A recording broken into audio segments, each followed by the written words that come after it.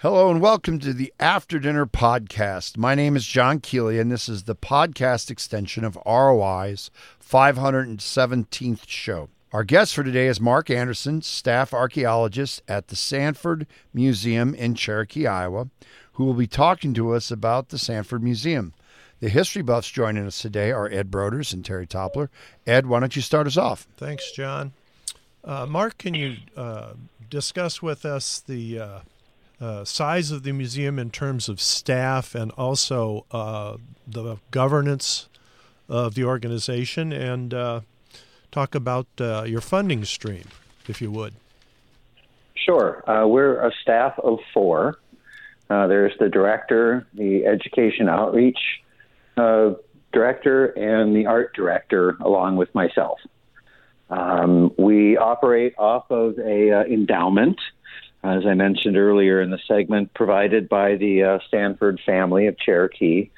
And it was very nice that they established something that could function in perpetuity. We have a board of trustees, 3 of them, and they serve essentially for as long as they wish, once appointed. And we operate off the endowment left by the Sanfords, with the caveat that this museum shall always be free and open to the public. And how's the board of trustees selected?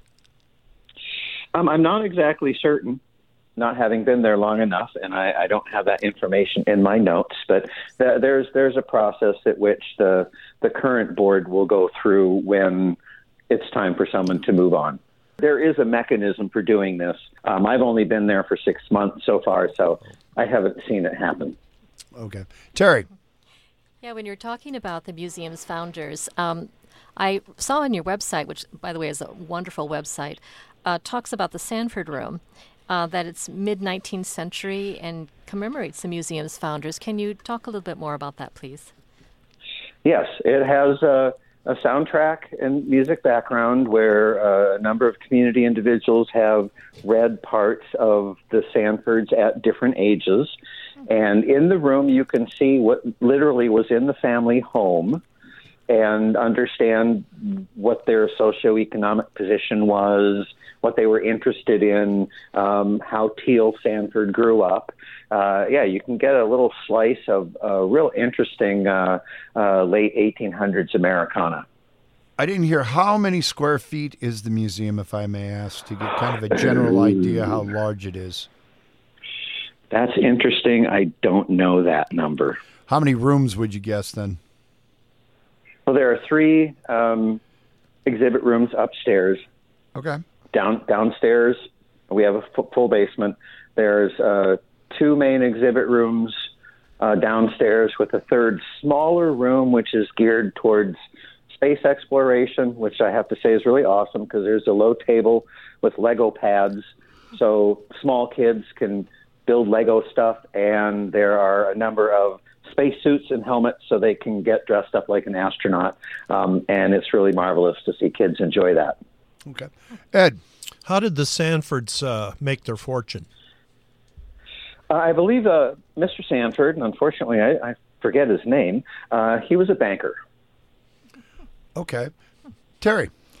Yeah, so Mark, you mentioned about research at the museum. So if I am a researcher and I'd like to know about that area of Iowa, or just Iowa in general, what are opportunities available to me as a researcher?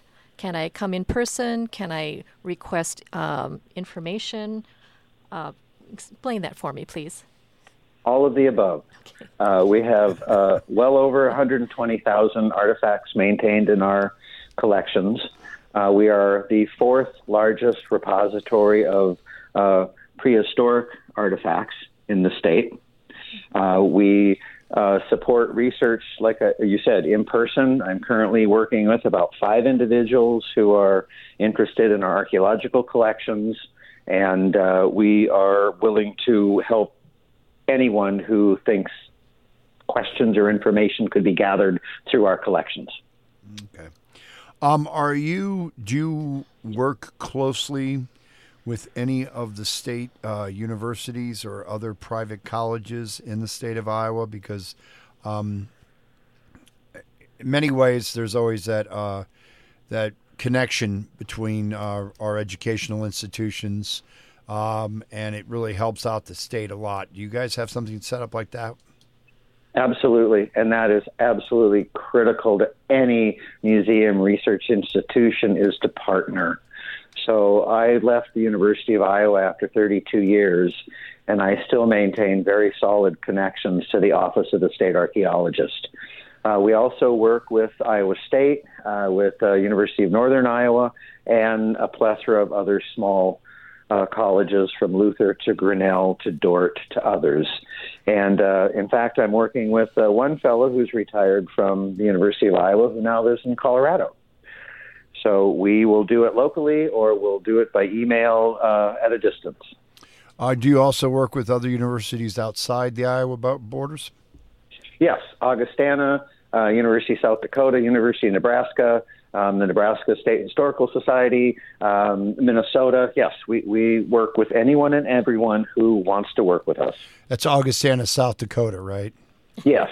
We have an Augustana across the river here in the Quad Cities, so I wanted a point of clarification. Thank you. If anyone is there that is interested in the collections we have, I'm available. All right, we'll have to talk to our producer and get Ambrose hooked up. Ed. Yeah, can you tell us a little bit, Mark, at the time that the Crawford site was active as the, first settled, one of the first settled sites in Iowa. I remember my first agronomy class at Iowa State. And you had 29 later, right?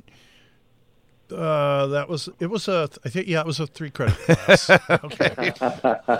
I can't remember. I don't think there was a lab for that. All right. But anyway, they were some of the hardest tests I ever took, because they were multiple choice, multiple answer.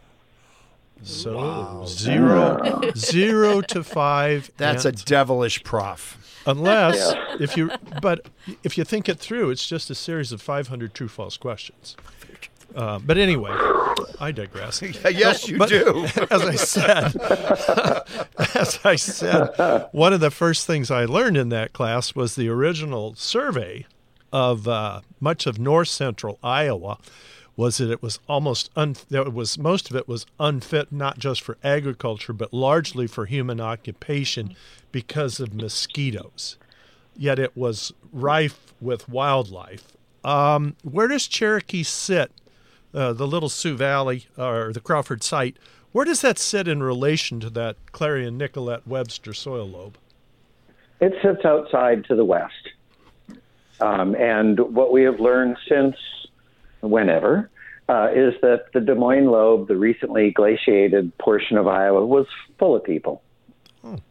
They lived on the drainages. They ventured into the uplands in the summertime for all sorts of resource procurement activities. Perhaps not the population load you see in the rest of Iowa, but a very dynamic place throughout all of the 13,000 plus years that we know people have been here. Okay. Terri.